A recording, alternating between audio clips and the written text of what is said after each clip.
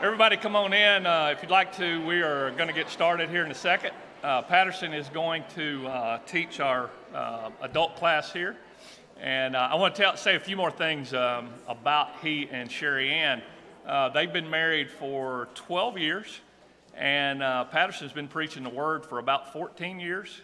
Started in Trinidad and then worked with several of the different islands in the Caribbean, and then has been in the States now for 3 years. He's been preaching full-time at a church in Shirley, Arkansas, and I got to speak to one of the brothers there here a few weeks ago and was so blessed by what he had to say about how the man could bring the Word. And so we got to experience that this morning, so that was a great blessing. So Patterson, and I said one thing earlier, let me clarify. I said D-Min, he's starting his Master's of Divinity and some dual credit as early as January. And so I said the wrong acronym earlier, and somebody grabbed me and said, "Don't you know what you're doing?" And so anyway, so Patterson, come on up, let me pray, and then we'll get started with the class.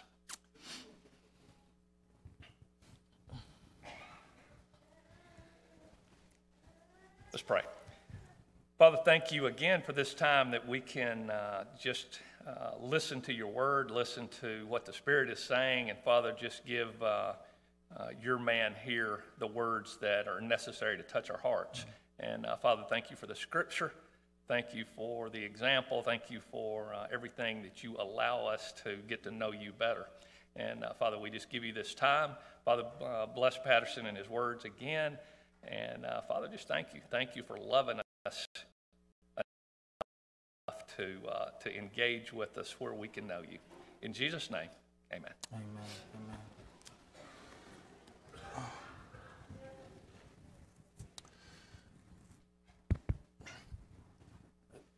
Let me see. Do we have any, like, a couple mics that we could just have on standby in case anybody wants to share during the class, that, you know, we could just get those mics to them and get their contribution? All right.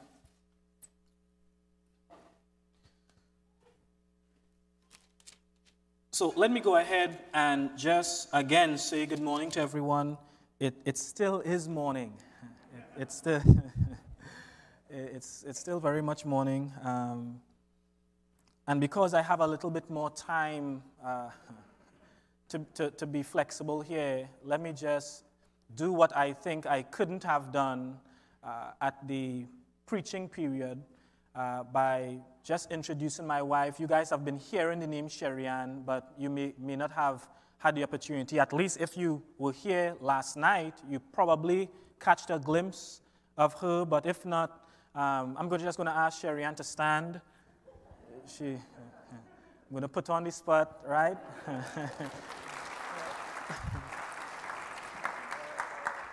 And of course, the reason why here is so quiet right now is because our 1-year-old is probably somewhere screaming in the kindergarten or something. But we're just so thankful for individuals who have a gift to deal with kids when they go through their periods of tiredness and throwing tantrums and stuff. Sherry Ann is good at that. I'm still learning. So when he starts acting up, I just want to give him the eye. But she's good at loving on him and patting him on the back, and I'll pat him on the bottom, but she'll pat him on the back. I just want to really tell you guys just how much of a joy it's been, and on behalf of my wife and my entire family. My daughter has enjoyed just being here, meeting some of the kids. She's quite a people person until she's tired, but she's enjoyed these kids. Some of you, if you've had encounter with her, she probably just ran up to you, or particularly Isaiah, he would have just ran up to you and give you a hug or something once we were close.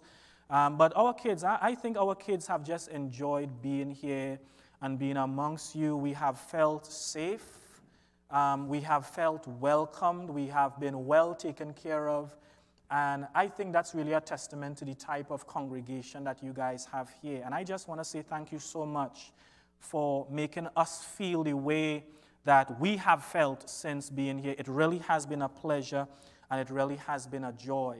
And I want you guys to know that we have been praying for the congregation here as you guys transition in various ways, as you go through the transitions that you are facing as a community within the area of Antioch, of course, as a church here, as a congregation, as families. Got to speak to a few people, a few families last night, and, just hearing some of the stories and some of the things that you guys are facing. And so I just pray, hope, and trust that the message was in fact and indeed a blessing. I do believe that, God wanted me to speak about that today. And so I just pray that the message didn't fall on any deaf ears. What I want to do for the next few minutes is to bring a message of sorts that I think is still valuable in the day and the time that we're living in. If I was to ask anybody here, how would you describe yourself? If somebody was to ask you about your relationship with Jesus Christ, then what would be maybe a word or a phrase that you would use to describe yourself as a believer to that person? Just randomly, what would be a term or a phrase, a word, that if I were to ask you as a believer, could you describe your relationship to Jesus Christ, to God? What word or phrase would you use? You don't have to wait for the mic. Just say something. Still growing. Still growing. Somebody said child. Anybody else? Dependent. All right. Let me take this a little bit further. If when you have to fill out forms, anybody here had to fill out a passport form? And they would ask you, what is your religion? What do you generally put down as your religion? Christian, right? And so oftentimes when people ask us in a public setting, well, what are you? What is your faith? What is your belief system? Chances are they want to figure out, are you a Christian? Are you a Buddha? You know what I'm saying? We would use these generalized broad terms. And so if we're honest with ourselves, we would identify with Christianity, and so we would generally say, well, I am a Christian. But here's my next question. What does it mean? Think about it this way. What does it mean to be a Christian? If I were to ask you, what does it mean? You said you're a Christian. Well, what does it mean to be a Christian? How would you describe yourself? Let me ask some of the high schoolers. If I were to ask you, what does it mean to be a Christian? What would you say? Believe in Jesus. All right. So that's part of it. Anybody else? Love God and love others. Sounds like you're listening to the Antioch motto. Go ahead. Yeah? Follow God. All right. Follow God. So you're a follower of God. Anybody else? Try to be like Jesus. All right. So you're an imitator. Imitator, right? You're imitating Christ. Anybody else? I'll take about two more really quickly. Serve God with all your heart, right? And brokenness. And so when you think about what a Christian is, we have all these scriptures. And the reason why I'm bringing this up is because I want us to appreciate that in a very fundamental, in a very basic way, from a foundational standpoint, we have come to understand that the believer in Christ, or the baptized believer, is one who is a Christian. So we use the word Christian. And I'm not saying, let me say this right here, right now, I'm not saying for us not to use the word Christian. What I am saying is oftentimes when we use or we think about the word or the term Christian, it doesn't necessarily capture the true essence at the basic form of what a Christian really is. And so that's why we get these multiple descriptors, child and follow and all these different things, right? But when you think about on a basic level, what exactly is a Christian? The Bible, indeed, even Christ himself wants us to understand that we are basically disciples of his. Say that with me, disciples. Disciples, all right? And so the reason why I think that's important, everybody here will appreciate and understand the value of clearly defined terms. Let me show you what I mean.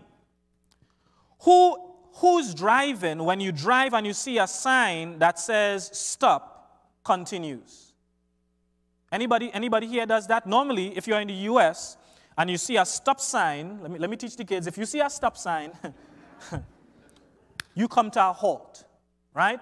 Of course, you might have these other directions. Sometimes you might see 3-way, 4-way, but the point is, in the US, I'm being really specific here.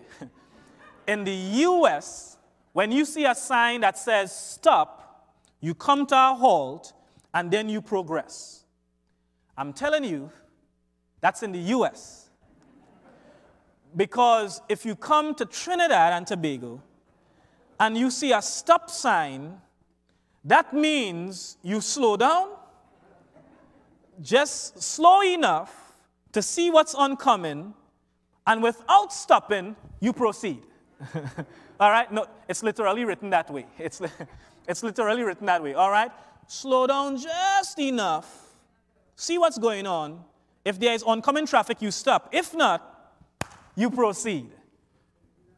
So clearly defining a term is absolutely important and vital. I'm telling you, if you try to do that in Searcy, Arkansas, if you see a sign that says stop, and you slow down just enough, and then you proceed, chances are you'll see some blue lights flashing behind you. And you have to then explain to the officer, I just came here from Trinidad and Tobago. I don't know the rules. I don't know the laws. So it's important, all that to say this, it's really important for us to clearly define terms. It's no different in Christianity. So when you think about the Christian being at the very foundation of their being, of our being a disciple, we must first appreciate and understand in a basic way, what does it mean to be a disciple? Because it's easy for us to say we are Christians, right? Everyone who is a baptized believer is a Christian. Do we agree with that? Everyone who is a baptized believer is a Christian? Yeah? The term Christian simply identifies the faith that you follow and who you identify with. That's what the term means. And so here is what's happening. Not everyone that's a baptized believer or a Christian is a disciple of Jesus. So it's interesting that we could often use the term I am a Christian, but not necessarily, that doesn't necessarily mean that while I'm a Christian, which means I'm a baptized believer, it doesn't necessarily mean that I'm a true disciple. That's different. And so Christ doesn't just call us to be or to hold on to the term, I'm a Christian, I'm a Christian. Anybody could say they are a Christian once you go down into the watery grave of baptism, right? But he wants you and me to be disciples of his. At the very basic meaning of the term disciple, let me do this before we get into the book of John. If you don't mind, come with me into the book of John, the Gospel of John. Make your way into chapter 8. The Gospel of John, make your way down into chapter 8. And as you make your way into chapter 8, come down to about verse number 31 and 32.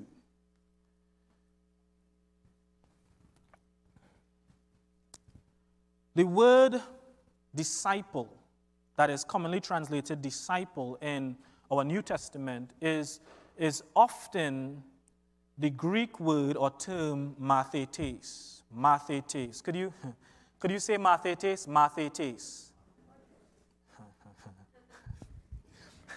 Mathetes, right? This word, it's interesting how the Greek language is illustrated. Oftentimes with the Greek language, and Hebrew as well, but in order for people to understand or at least get an appreciation for what is being said, each word carries with it different meanings, but also paints these very vivid images. And so there are pictures that are associated, there are images that are associated with the Greek words. For example, when you think about the Greek word for sin, harmathia, or armathia, depending on your enunciation. This Greek word for sin, armathia, has this imagery of one who is an archer. And so he or she has a target that they have to hit. And so if the archer pulls his bow back and looses his arrow, and the arrow misses the mark, that's called armathia, or sin, to miss the mark. All right, you guys with me? It's also a hunting term, where in this instance, again, the idea is to go for a kill. And so the mark in this instance is an animal of some sort, a deer or something of that nature. And so if the hunter, usually male, but we'll do it gender inclusive, where if the hunter, male or female, whether shoots at or pulls an arrow or whatever, the point is if he or she misses the animal, then that's considered to be harmathia. That's considered to be sin. Well, how does that relate now to understanding sin in a spiritual context? Well, God has some markers. God has some commands. God has some rules. You see where I'm going with this? God has some precepts that he expects of us to hit. And when we miss, that's when we harmathia. That's when we sin. So when God says, thou shalt not steal, we know stealing is wrong. And so to miss the mark is to steal.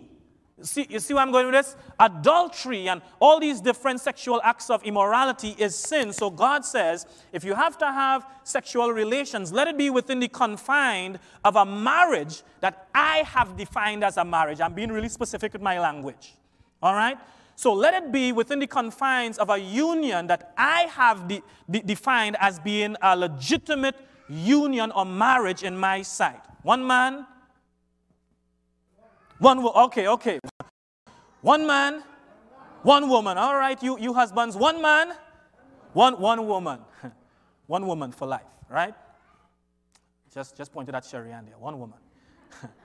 So the idea is when you have these markers that is prescribed for us, the idea of sin is to miss the mark that God has set for us to hit. All right? So the Greek language, particularly that we are dealing with right now, the Greek language is so specific in its nature. Not only does it have different words to describe, particular things like love. There are different words that are used to describe love and different forms of love. But it gives us these pictures, these images to help us clearly identify with what God is trying to help us to see. With this Greek word mathetes, it's no different. Mathetes is the idea of somebody who is a pupil, right? Somebody who is a follower, somebody who is a mentee to a mentor, someone who has a master. It's a learner of sorts. And so here is the imagery. I want us to appreciate this. The imagery, let me ask Jonathan to just stand for a second and come up here. The imagery is one like this. If I am a follower of Jonathan, this is what would generally happen. I would align myself as closely as I possibly could to Jonathan because I'm learning from him. And if I'm learning from him, not only am I learning from him teachings, right? But I'm learning from him persona. I'm learning from him character. I'm learning from him how to navigate situations. So I learn from him not just from the things he says, but I learn from him and I pattern myself even in the way that he conducts himself. So one day his son is going to get old enough to want to dress like him. And then somebody's going to look at his son and say, you walk just like your dad. Somebody's going to look at his son and say, you talk just like your dad. Somebody's going to look at his son and say, you dress just like your dad. You sing, your dad does this hand movement thing and you do the exact same thing too. The idea, I hope you guys are seeing this image. The idea of a mathetes, a disciple or a pupil, is one who is a learner from his or her master. So we're not only concerned about learning from the things that he says, right? We're learning from his entire person and being. Let me go a little further with this. So I'm so close to my master that not only am I learning from him, not only am I trying to imitate or mirror him, but I'm eating the same things he eats. I'm breathing the same air he breathes. Where he goes, I go. Where he sleeps, I sleep. You see where I'm going with this? And so the idea of a disciple is one whose life, or whether he or she, one whose life is fully devoted to following this individual. You guys with me? So when we get that imagery, I'm hoping that we understand what it means a little bit more now to be a disciple of Jesus. Because not only am I listening to what Jesus says, that's one aspect, and that's a really huge aspect, right?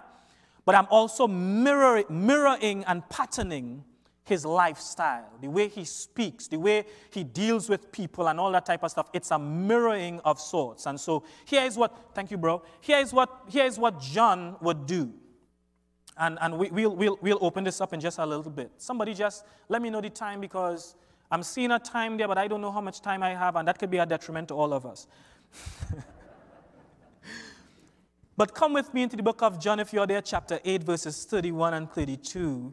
And I'm going to ask somebody who has a loud, booming voice to just read verse 31 and 32 for us. John chapter 8, verse 31 and 32.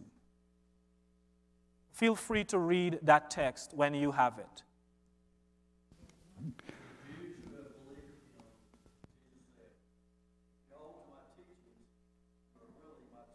Mm-hmm. Yeah. All right, repeat that one more time. But I want you to read that like if you were saying it. I want you to read that for me. Nice booming voice. Read. You're on the pulpit right now. Preach this.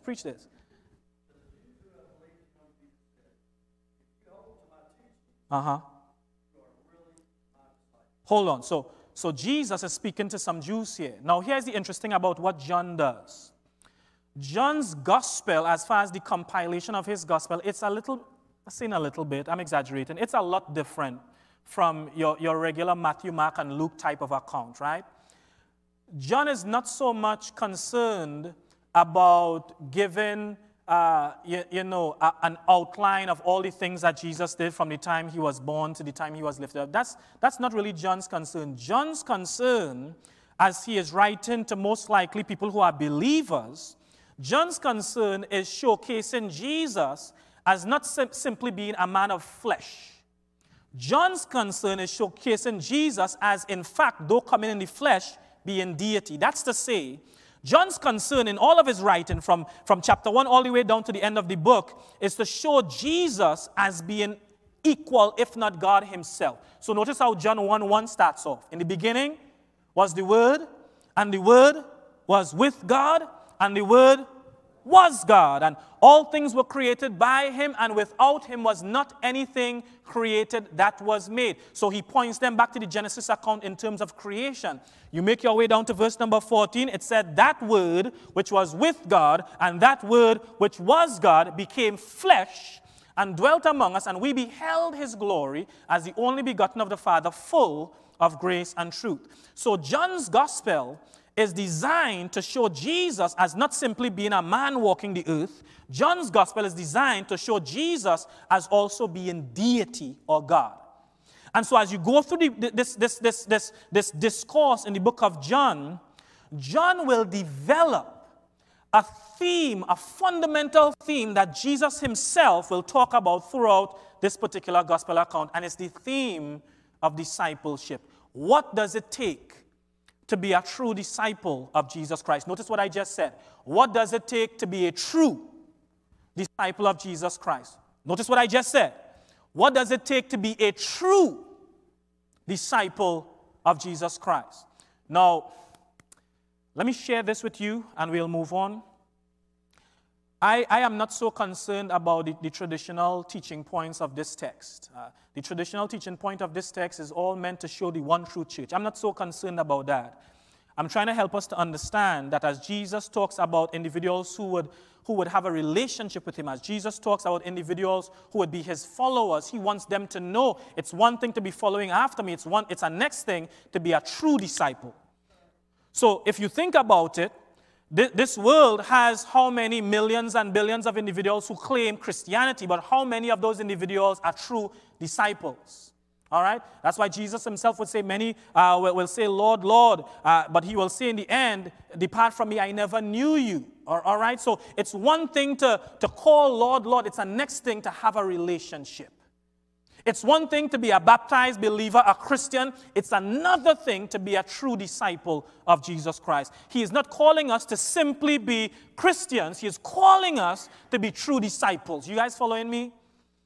And so I believe if we have more and more individuals who are true disciples, we will have more and more individuals who are devoted to the mission and the cause of Jesus Christ. So he says this, number one, we are looking at 3 identifying marks of a true disciple.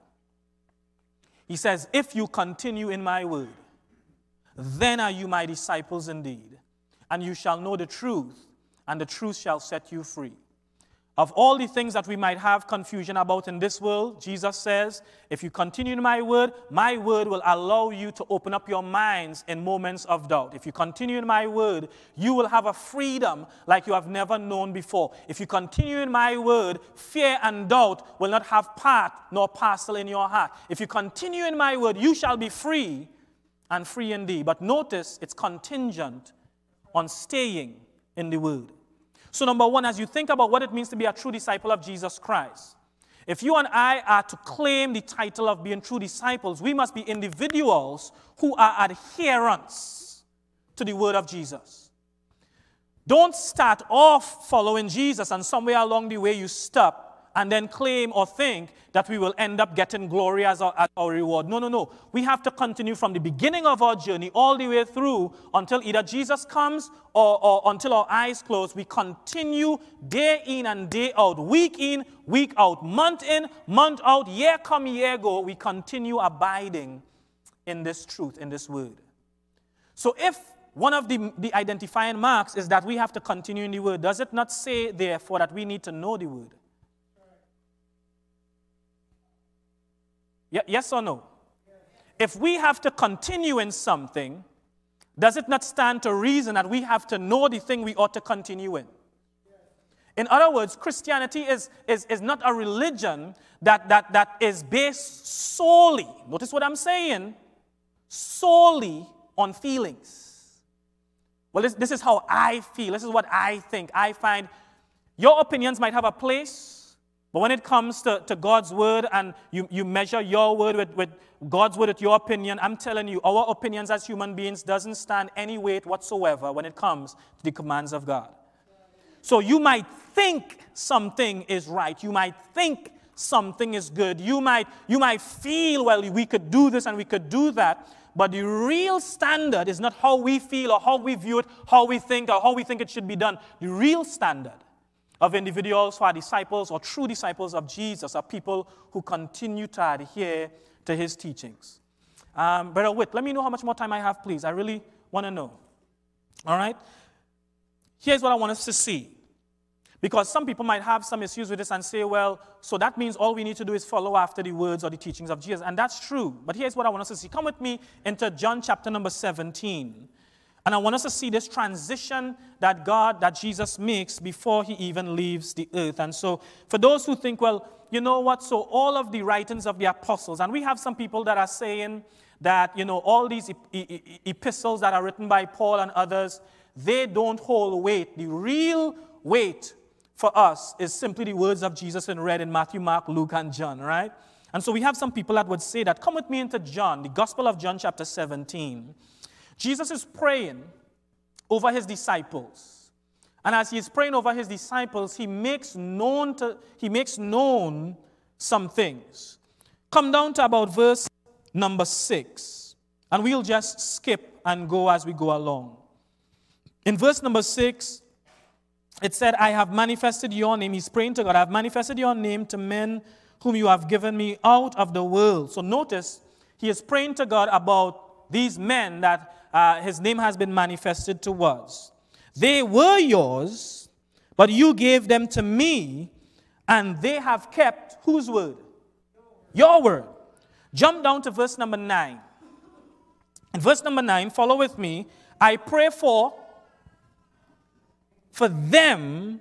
I do not pray for the world, but for those whom you have given me, for they are yours, right? Come down to verse number 11. I am no longer in the world, but those or these are in the world, and I come to you, Holy Father, keep through your name those whom you have given me, that they may be one as we are. Come down to verse number 14. Just follow me with this. I have given them your word, and the world has hated them. Come down to verse number 15. I do not pray that you should take who? Them out of the world, but that you should keep them from evil one. Verse number 16. How does it start? They are not of the world, just as I am not of the world. Sanctify them through thy truth. Thy word is truth. Jump down to verse number 20 and we'll be done with this. I do not pray for these alone, but I pray for all those who would believe on me. Through whose word? Their word, right? So lest you think that Jesus is simply saying that to keep my word or continue in my word simply means following the red letter words in Matthew, Mark, Luke, and John. He is transferring authority that he had from God to these individuals who would become apostles. Fast forward, because we don't have time. Fast forward into Acts chapter number 2, on the day of Pentecost, when about 3,000 souls were saved. It said, and it would say this, and they, who is it they? About 3,000 souls. And they continued steadfastly, check this, in the apostles' doctrine, fellowship, breaking of bread, and prayers. What are you saying, Brother Morgan? I'm saying when Jesus uses continuing the word as an identifying trait of true discipleship, we have to appreciate and understand that word or authority is transferred over to the would-be apostles. So when we talk about continuing in the words or continuing in the teachings of Jesus, we have to appreciate that that also translates to mean we need to continue in the apostles' doctrine.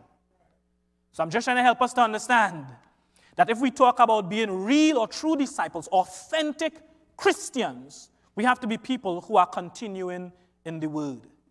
Church, we need to know it if we have to do it. All right? Secondly, let me come really quickly. Nobody is telling me the time. Come with me to chapter 13. Come with me to chapter 13. Come with me to chapter 13. So the first identifying trait is to continue in the word. Repeat after me, continue in the word. So that's the first identifying mark of a true disciple, someone who is continuing in the word of Jesus, continuing in the word of God. And so I hope you notice that progression into the apostles, all right? In John chapter 13, make your way down to verse number 34 and 35.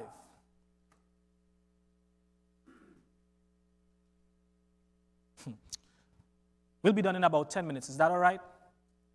5? Okay, 5. See, I was doing my thing and asking all the time. 5 minutes, all right. So here's the second identifying trait or mark of a true disciple found in the Gospel of John, according to Jesus. Remember, these are all progressions that John is highlighting in Jesus as he is preaching to these individuals who were followers of his. In verse 34, it says, a new commandment I give unto you, that you love one another as I have loved you, that you also love one another. By this shall all men know that you are my disciples. Some translations would have disciples indeed, in that you love one another. All right? And so you think about it for a second. We'll go to the third one in a jiffy. But I want you to think about it this way. If we're talking about 3 main identifying markers, and there are others, but these are highlighted really clearly for us to see based on the language. Number 1, we are talking about a learner, a pupil, a disciple, a Christian, a true Christian, who is a follower or a continuing to follow person in the Word of God, right? That's number 1. But remember I said, as I was using the illustration of Jonathan, it's more than simply adhering to verbal commands. We must now learn to imitate the lifestyle and the behavior of the person we are following. And so if we are following Jesus, who was a bigger lover than Jesus? Could you think of anybody who was a bigger lover than Jesus? And I mean, we have some husbands here who love their wives. I would hope the men would have said amen, brother. Let me show you how it goes, guys. We have some women here who love their husbands. Amen. I was listening for you. But in as much as we appreciate and we grow in that type of physical love, brother to sister, friend to friend, husband to wife, that type of thing, Jesus is the biggest lover that you could encounter. You know why? When you think about what Paul writes in the book to the brethren in Rome, he says, listen, when you and I were without strength, in due time Christ died for us. When you and I were enemies with God, think about that. Will you die for your enemy? Let me hear you. You know, I'm not asking you to answer that. But, you know, the reality is if you ask somebody who is a person in the world to die for their enemy, you know, if you ask somebody in the world to sacrifice their son, their only son, the son they've been hoping for and doing all these different procedures for, and I finally got this son, and you ask me to sacrifice this son for that low-down, dirty shame in the grass, what? You walk away. Right? That's the thinking in the world, self-preservation. But now he's talking about self-sacrifice through love. So here's the second identifying trait and marker of a true disciple. When you have people, he says that you love one another. When you have people who learn to love each other so much that you can't help but see it, you are drawn to it. I'm telling you, there's power in love. Repeat with me, there's power in love. There's power in love. Love covers a multitude of sins. So not only are we talking about people who are continuing in the word, but we're talking about people whose example of love is so strong and so bright that this world that is in darkness is just drawn to this. If the church was caught up in chaos and filled with division, what would attract an already lost and dying world? What would attract me if my house is already in chaos? My dad is strung out on alcohol. My mom, you know, she's just a person of the night. Let me put it nicely. If my siblings are just at odds with each other and my life is all messed up, what will draw me to church or ultimately to Christ if the church is divided and full of discourse? So love is actually a strong component in actually drawing people closer and closer to Almighty God. You guys get that? So number one, we are talking people who continue in the word. Number two, we are talking about people who love and love unconditionally. Let me show you the extent of this love, and we'll go to number three. Notice the standard of the love, as Jesus says, is as I have loved you. Let me repeat that one more time. We are talking about love and loving as a trait of good discipleship, true discipleship. The standard for that love, he said, is as I have loved you. Let me show you, and hopefully you appreciate this. Anybody here ever sinned before? Did some stuff that you wish you could just forget?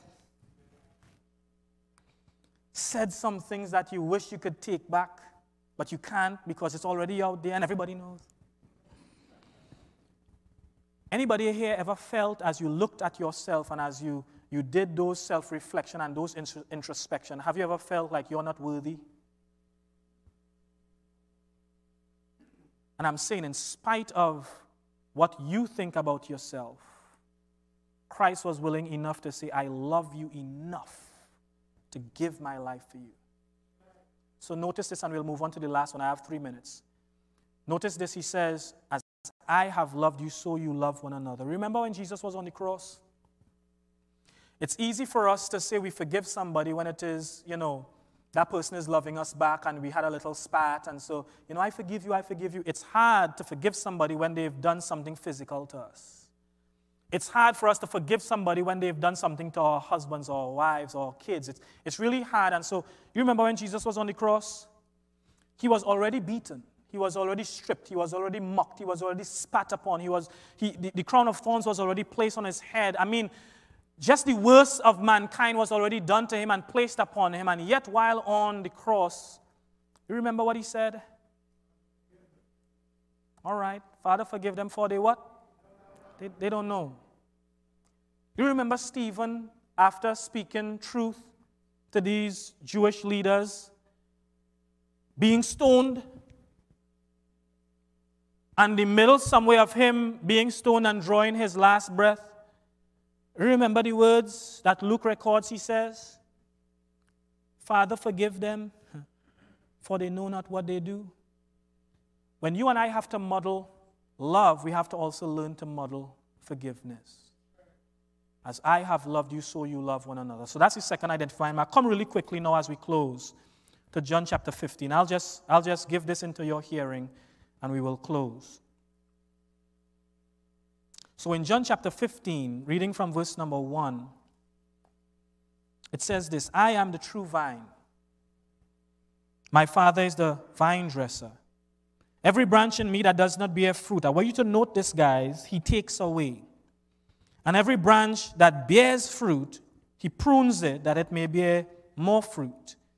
You are already clean because of the word which I have spoken to you. Abide in me, he says, and I in you, as the branch cannot bear fruit of itself unless it abide in the vine. Neither can you unless you abide in me. I am the vine, and you are the branches. He who abides in me and I in him bears much fruit, for without me you can do nothing. If anyone does not abide in me, he is cast out as a branch and withered, and they gather them together and throw them into the fire, and they are burnt. If you abide in me, he says, and my words abide in you, you will ask what you desire, and it shall be done to you. Verse number 8, and we'll be done. By this is my Father glorified, that you bear much fruit, so will you be my disciples. For our reference, I want you to think about Galatians chapter 5, verses 22 and 23. And you will have that as we close.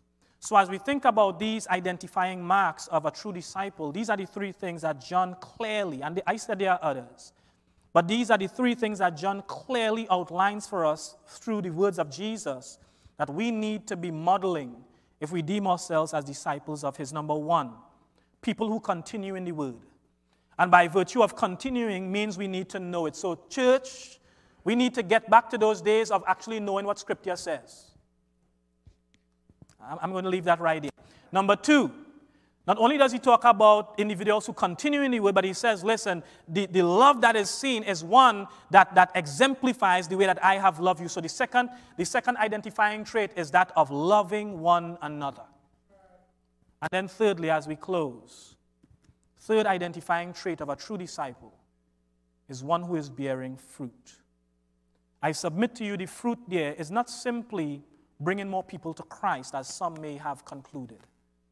But the fruit there is developing within us and cultivating in us the fruit of the Spirit.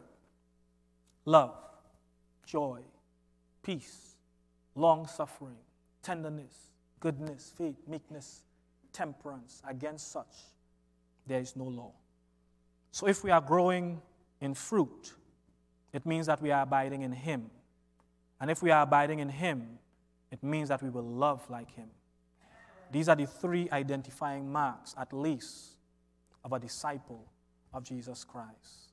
So I hope this has been a blessing to you. I hope that you could use it. I hope that it will impact you as we continue on in our Christian journey. God bless you all as we conclude on today.